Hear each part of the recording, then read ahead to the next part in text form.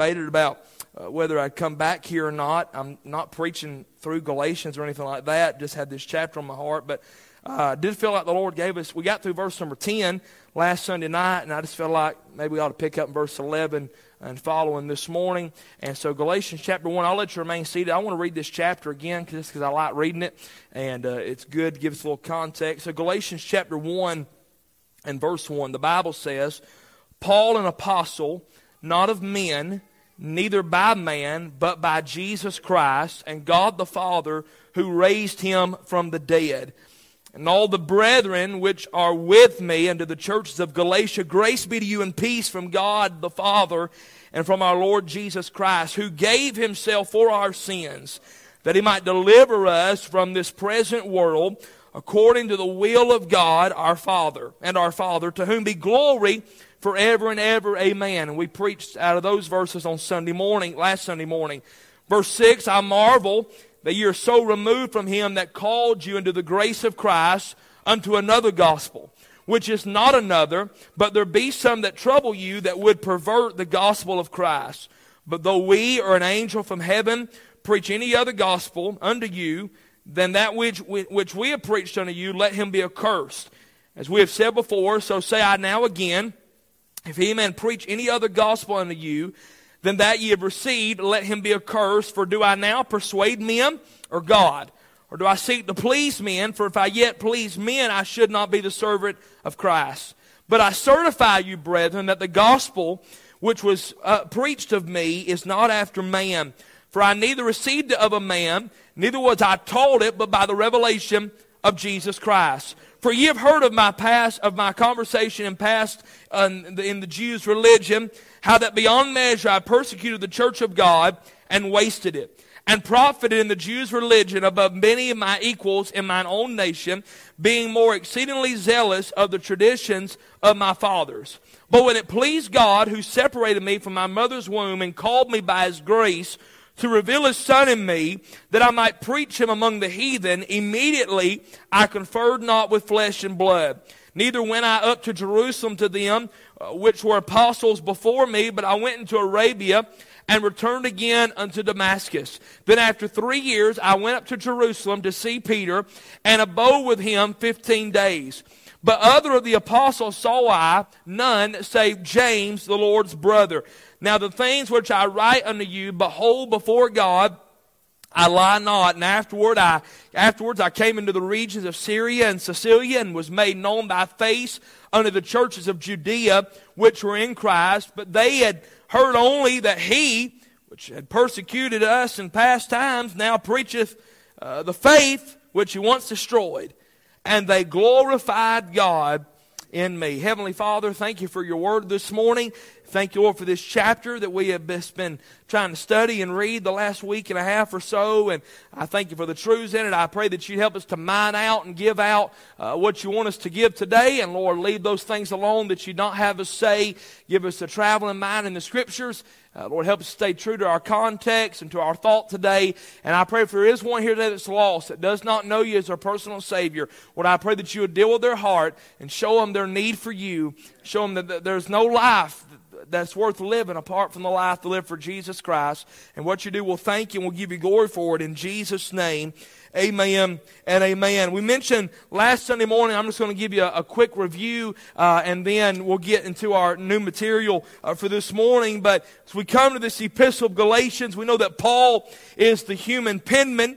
And Paul is writing to not just one church at Galatia, but a group of churches at Galatia that he visited on his first missionary journey in Acts 13 and 14. And what had happened is Paul had come in and preached the gospel, which is the death, the burial, and the resurrection of Jesus Christ. There were many people that believed and were saved. And from those people that believed, Paul started churches in those communities. By the way, that's how it's supposed to be. A bunch of people get saved. the church ought to be started somewhere if there ain't a church. Amen? So that's what Paul did in this text. They started the church, and then Paul was corresponding with them. But Paul leaves, and Paul has to go because Paul is not necessarily a full-time pastor. He is a evangelist, if you would. He goes around preaching the gospel, establishing churches, encouraging the churches that he has started. And so while he's going, he hears that some people have snuck in to those churches that he established around Galatia,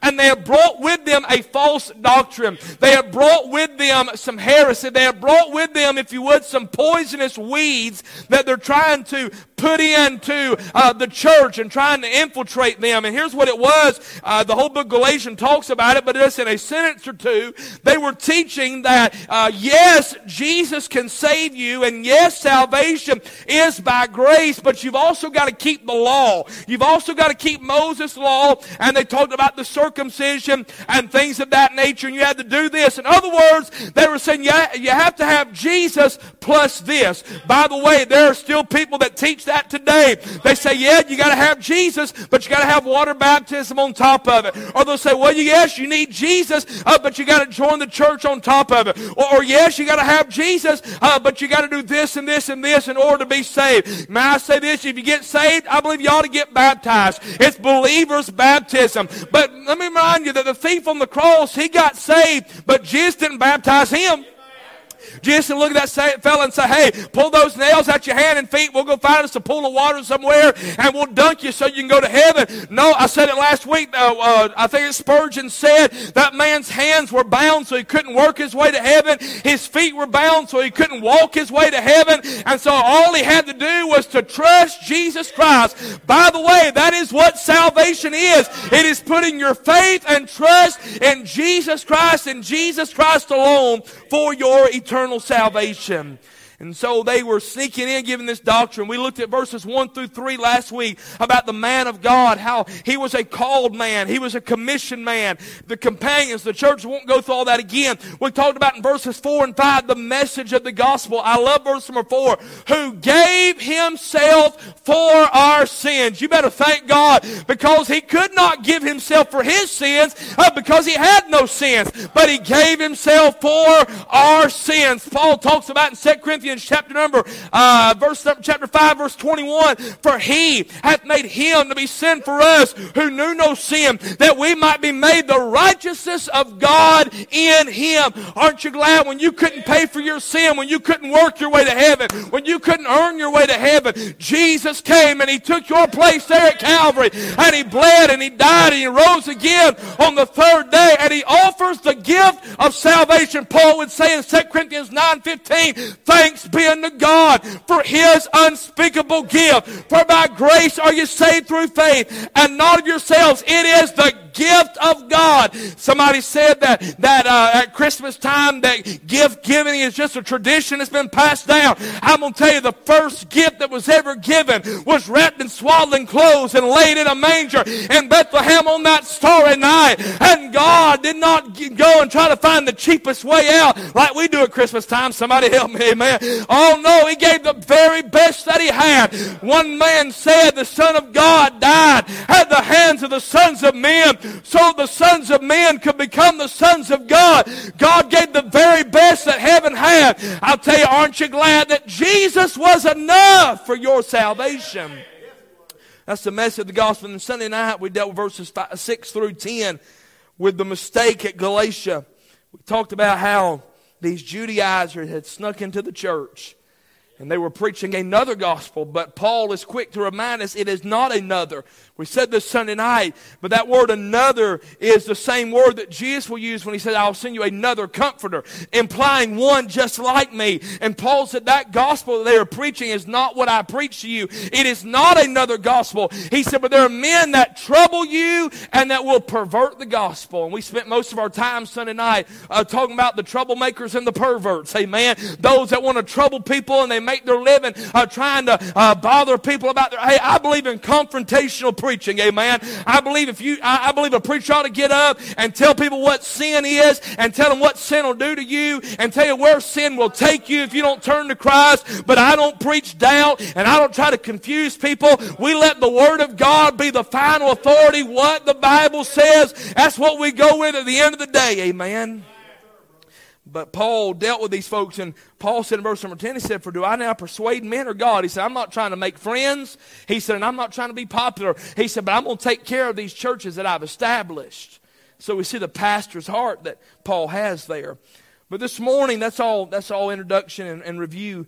This morning, Paul is, and we're preaching on the authenticity of the gospel. That's what I've entitled this message that's taken me 3 services to get through.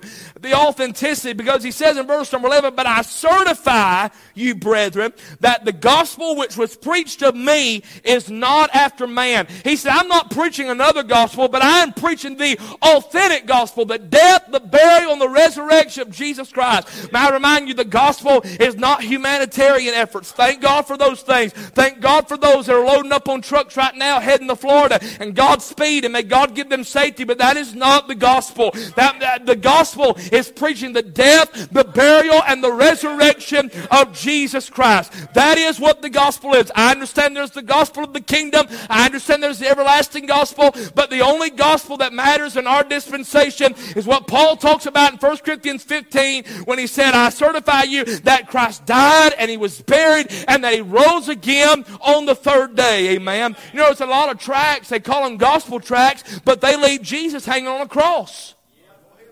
I believe a gospel tract ought to tell people and make sure that the resurrection is implied. Amen. Amen. I'm going to make sure all of our tracts say that, come to think of it, because we can't have a dead Savior don't do anybody any good. Amen. He had to get up again. Amen.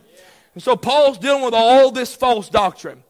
And Paul begins in verse number 11 through the rest of the chapter and said, let me just give you my personal testimony.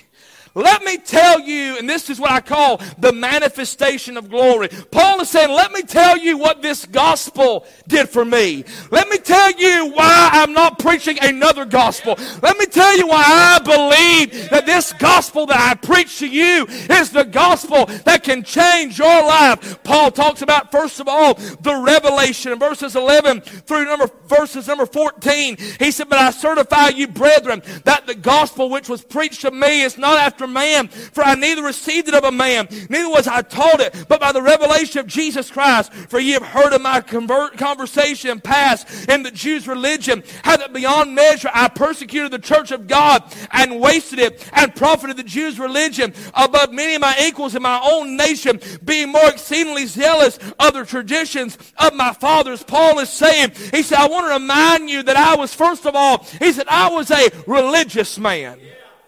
Verse number 13, "For ye have heard of my conversation in times past in the Jews' religion." Paul wasn't out drinking and carousing and doping and cheating on his wife and beating his family. Paul was a religious man. In fact, in the book of Philippians chapter number 3 and verse number 4, he says, "Though I might also have confidence in the flesh, if any other man thinketh that he have whereof he might trust in the flesh, I more." And he said, let me tell you why I thought I was good. He said, "I was circumcised the 8th day of the stock of Israel, of the tribe of Benjamin, a Hebrew of the Hebrews, as touching the law of Pharisee, concerning zeal, persecuting the church, touching righteousness, which is the law, blameless." Paul said, I lived a perfect life. Now we all chuckle at that because we know there ain't nobody perfect, but Paul was living as close to the letter of the law that he could. He memorized the first 5 books of the Bible as a 12-year-old boy. Memorized them. He is a Pharisee of the Pharisees. He sat at the feet of Gamaliel, the greatest theological mind that Israel had to offer in that day. And Paul said, I'll tell you, I was religious, all right. Paul was relating to this congregation that if anyone could have trusted in the law to get them to heaven, it could have been Paul. Paul said, I'm telling you right now, wasn't nobody better than me. So that's a prideful statement. Well, most religious people are prideful. Kind of goes together. And Paul said, I'm telling you, if anybody could trust in their flesh, if anybody could have trusted in their religion to give them to heaven, Paul said, it was me. He was religious, but he was ruthless. Verse number 13, that beyond measure I persecuted the church of God and wasted it. The word wasted there means to destroy. He will give his testimony. And by the way, Paul liked giving his testimony. He'll give his testimony again. In 1 Timothy chapter 1, verse number 13, he will say, who was before a blasphemer and a persecutor and injurious, but I obtained mercy because I did it ignorantly and in unbelief. In this verse we learn Paul is a blasphemer. That word blasphemer means to speak evil, reproachful. He was brutal. He was a persecutor. Acts 22 verse 4, Paul said, and I persecuted this way unto the death, binding and delivering into prisons both men and women. Here's what Paul would do. Paul would walk into an assembly like this where the church was meeting and the gospel was being preached. And he'd begin to grab men and women from the seats, leave their children behind. He'd put them in prison. He'd kill them. That's a ruthless. He was our modern day ISIS, if you would. Modern day religious fanatic going out and killing people. And he thought he was doing right. He was religious. He was ruthless. He was boastful. He said, I done injurious. He was blind. He said, I did it ignorantly and in unbelief. He was religious. He was ruthless, but he thought he was right. Verse 14 of Galatians 1, and profit in the Jews' religion above many of mine equals in my own nation, being more exceedingly jealous of the traditions of my fathers. Paul said there wasn't anybody better than me when it came to enforcing the law and walking in the law. Paul said, I thought I was right. You know, we referenced Philippians chapter 3 just a moment ago where Paul said, I was circumcised the 8th day, all this stuff. But then he continues in verse number 7 of that same chapter. He said, but what things were gained to me, those I counted loss for Christ. He said, all those things in my religion, all those things I was doing when I met Jesus, when I realized the gospel, when I had a head-on collision with God, I realized it did not matter. He said, yea, doubtless, I count all things but lost for the excellency of the knowledge of Christ my Lord, for whom I have suffered loss of all things, and do count them but dung, that I may win Christ, and being, watch it now, and being found in him, not having my own righteousness, which is of the law, but that which is through the faith of Christ, the righteousness of God, which is by faith. Paul said, I come to realize my religion wasn't enough, my rules wasn't enough, keeping the law wasn't enough, and I don't want to be found in my own righteousness, because the best I can do, my righteousness is nothing but filthy rags. But Paul said, now I am found in the righteousness of Jesus Christ. Paul's revelation. Wiersbe said that Paul in this text examined his own life and became an auditor. And opened the book to see what wealth that he had and discovered he was bankrupt in the religion. But there was riches in Christ. We find he was religious. He was ruthless. He thought it was right. But thank God he got redeemed. Verse number 12, for neither I received it of a man, neither was I taught it, but by the revelation of Jesus Christ. You know, it wasn't another gospel that got Paul saved, but it was by the revelation of the gospel of Jesus Christ. John Phillips said, that's what had saved him. Grace and grace alone. In a flash, the light dawned. It was not law, it was grace. It was not works, it was faith. It was not Moses, it was Christ. It was not Sinai, it was Calvary. It was not earned, it was a gift. It was not trying, it was trusting. It was not the rules, rituals, or religion, but however it hedged both on truth and tradition. It was by the means of the undeserved, undiluted, undying grace of God. His gospel was received on the Damascus Road by the revelation of Jesus Christ. Paul quit doing, and found out that Jesus cried out from that bloody hillside, it is finished. Paul said in 1 Timothy chapter 1, this is a faithful saying and worthy of all acceptation, that Christ Jesus came in the world to save sinners, of whom I am chief. Howbeit for this cause I obtain mercy, that in me first Jesus Christ might show forth all long-suffering. Watch this phrase now. For a pattern to them which should believe on him, hereafter should believe on him to everlasting life everlasting. A pattern. I don't know if anybody here sews. If you do, I didn't know about it because I'd let you hem the pants that I bought this week. Amen. I wouldn't have paid $12. But if you sew, you got a pattern that you go by. And what that pattern is, or if you're designing something, you have a pattern to lay out, and that pattern tells you want it to look just like that. Well, Paul said, when God saved me, my salvation experience is a pattern. How God saves people. Now, how did Paul get saved? Well, we don't read it all, but Acts 9, it was involved a divine interruption. Paul's going on his day. Paul's going down the Damascus road to persecute Christians, and all of a sudden God interrupted him. Do you remember the day when God interrupted your life? You were going on the way to hell, you were fine, you thought you was okay, but God interrupted your life. You thought you was all right, you thought everything was okay, but God interrupted. And that interruption led to illumination. Acts 9:3, that light shined on him. Now, the great light above the brightness of the sun, Paul would say later. Somebody said, preacher, I didn't see no light when I got saved. Oh, the gospel light was shining, amen. That interruption and illumination led to identification. He said, who art thou, Lord? He said, I am Jesus. So the sinner was there and the Savior was there. Them two people got to be there, somebody going to get saved. And the Spirit, amen, amen. And then it led to divine instruction. He said, arise. He said, and advance. He said, you go. And he said in Acts 9 verse 6, he said, arise, go into the city, and it shall be told thee what thou must do. Obedience is involved. Now, God did not knock you off your donkey when you got saved. And God did not shine a light from heaven when you got saved. And God did not speak from heaven when you got saved. But I will say this, God knocked you off your donkey when you got saved. And God shined the light from heaven when you got saved. And God spoke out of heaven when you got saved. Somebody said, preacher, I don't know what you're talking about. I'll tell you, it was not sensational like what Paul had. But God interrupted your life. And God shone the light of the gospel on your sin. And the darkness comprehended it not. And men love darkness rather than light because their deeds are evil. And God spoke through His word. And you obeyed the gospel. You know what you did? You got saved the same way Paul got saved. This making any sense? So there's the revelation. Verse 15 and 16 of Galatians 1. There's the separation.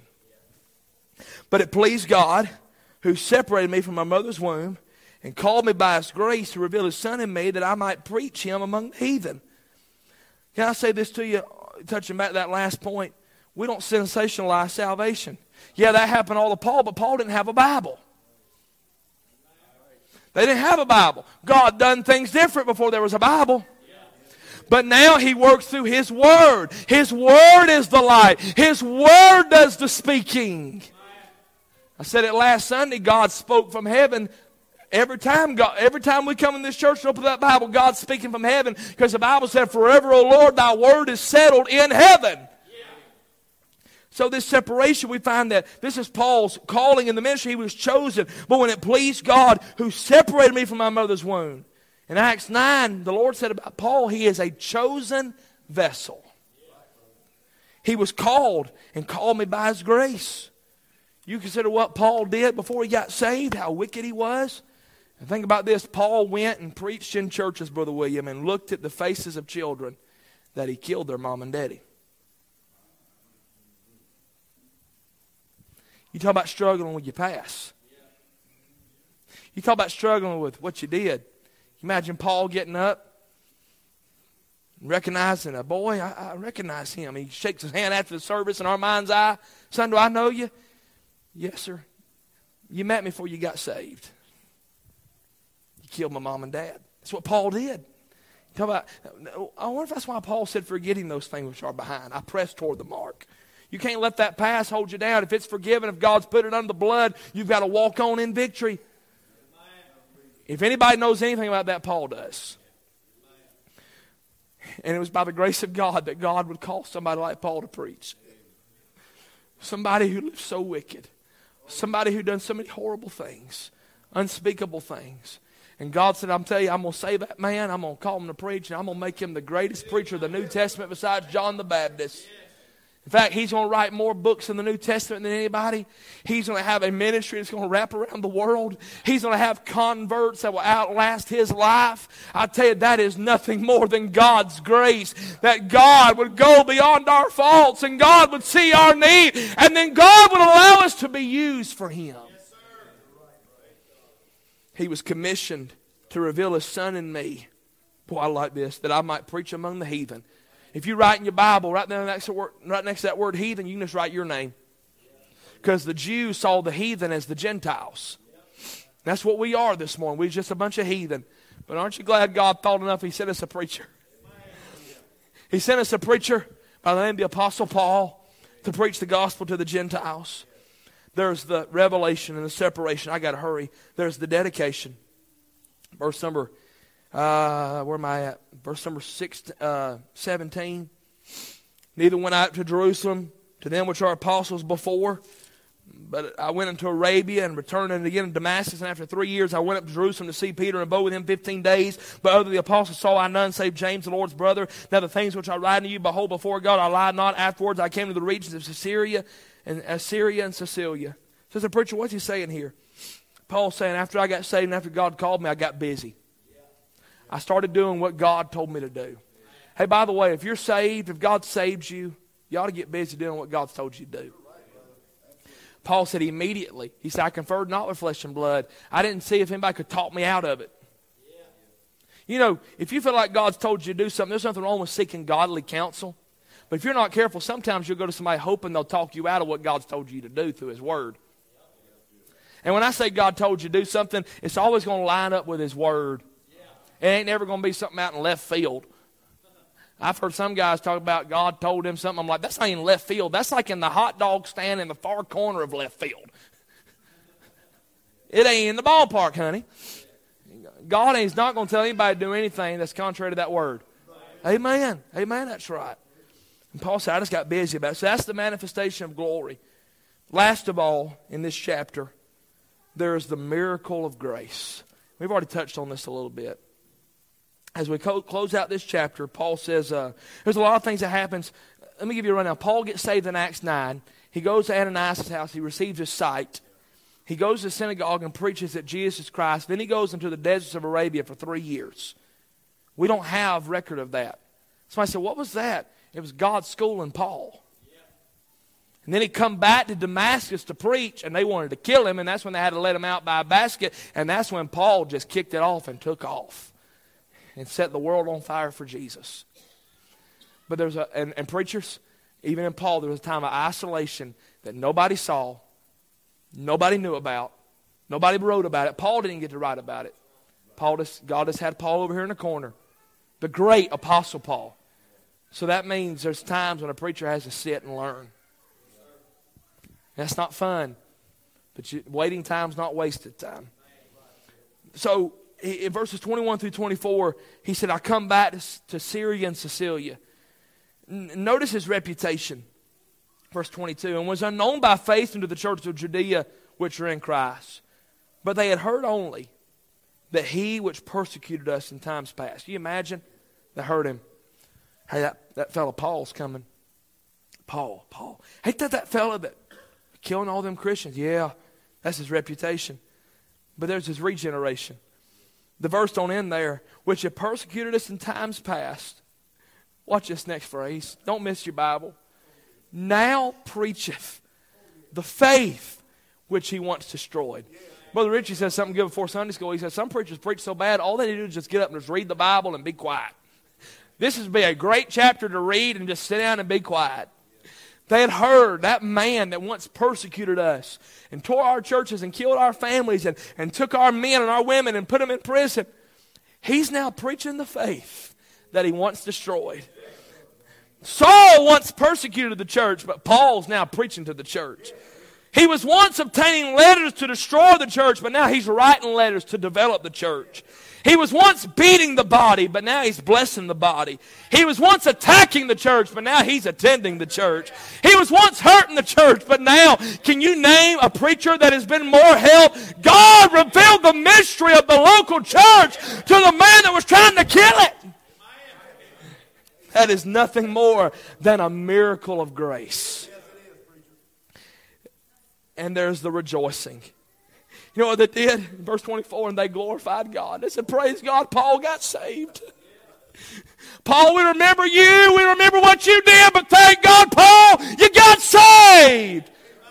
They can't explain him. And some of you, they can't explain you. They know what you used to be. They know what you used to do. They know all about your past, where you used to go, how you used to live. But now they see you at Walmart now. They see you at Cracker Barrel now. And they can't figure out why you look like you do, why you walk like you do, why you talk like you do, how God's blessed you with a family and a home. They can't figure it out. But they know it wasn't some another gospel that done it, but you can tell them it was because of Calvary. It was because of the blood. It was because Jesus' blood went deeper than the stain of sin ever gold. Thank God for that this morning.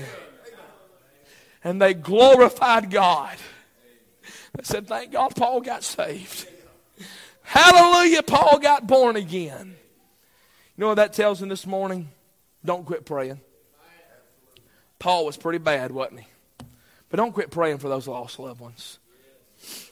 Don't quit praying for those who don't know the Lord, that you feel like they just keep getting worse and worse and worse and worse. And the more you pray, the worse they get. And the more you pray for them, the farther they go. Because God reached out in Acts 9.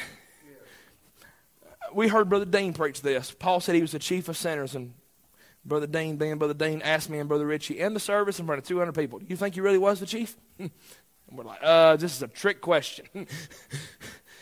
He said, do you think he was the chief of sinners, the worst sinner that ever was? Or Paul just felt that way?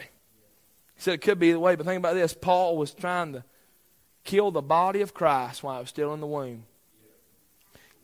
He was doing his best to destroy the church.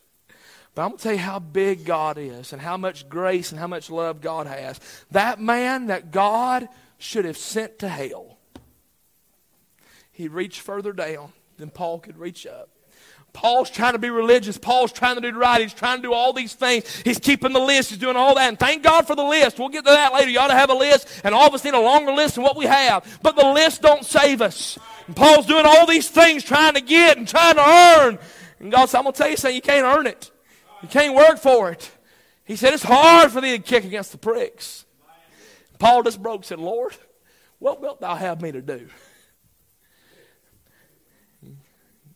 God saved him. God called him to preach, filled him with the Holy Ghost, and sent him to preach the gospel. God still saves old sinners.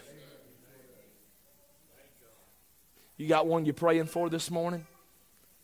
One you feel like, are they ever going to get saved? I wonder who was praying for Paul. I know Stephen was. Stephen at the stoning, when Stephen was being stoned, Saul's standing there holding them coats. And Stephen prayed, Lord, lay not this sin to their charge. And I don't think Paul ever got away from that. I believe it haunted him all the way to the Damascus Road. I'm trying to quit, but I can't get over that miracle of grace.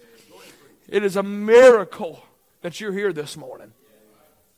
It is a miracle that God's got you in this church, and that most everybody in this, I would say probably 90% of the folks in this building have been in church most of their life. It's on and off. Very few people, and we have some first generation Christians in our church. I'm not throwing off on them, but even them, most of them are young, in their 20s and their 30s. And God, of all the people, and we're not Calvinists, amen, but of all the people He could have saved, He saved you. You think about the miracle of God's grace. Are y'all all right? Ain't nobody here but us. The miracle of God's grace. God let me preach in the church I'm preaching in this week on a Wednesday night. So Michael and Ashley Caldwell would meet me, and then a year later move up here, and then God saved Miss Ashley. It's a miracle of grace. God let me meet that girl back there on Facebook. She got saved, and her mama got saved. We're praying for Wade to get saved. No, I'm just kidding. That's a miracle of grace. God let me walk in a hospital. You got saved. You got saved. You got saved. Them girls got saved. It is a miracle of grace. God let churches shut down for COVID and let things happen so this couple would come and she got saved.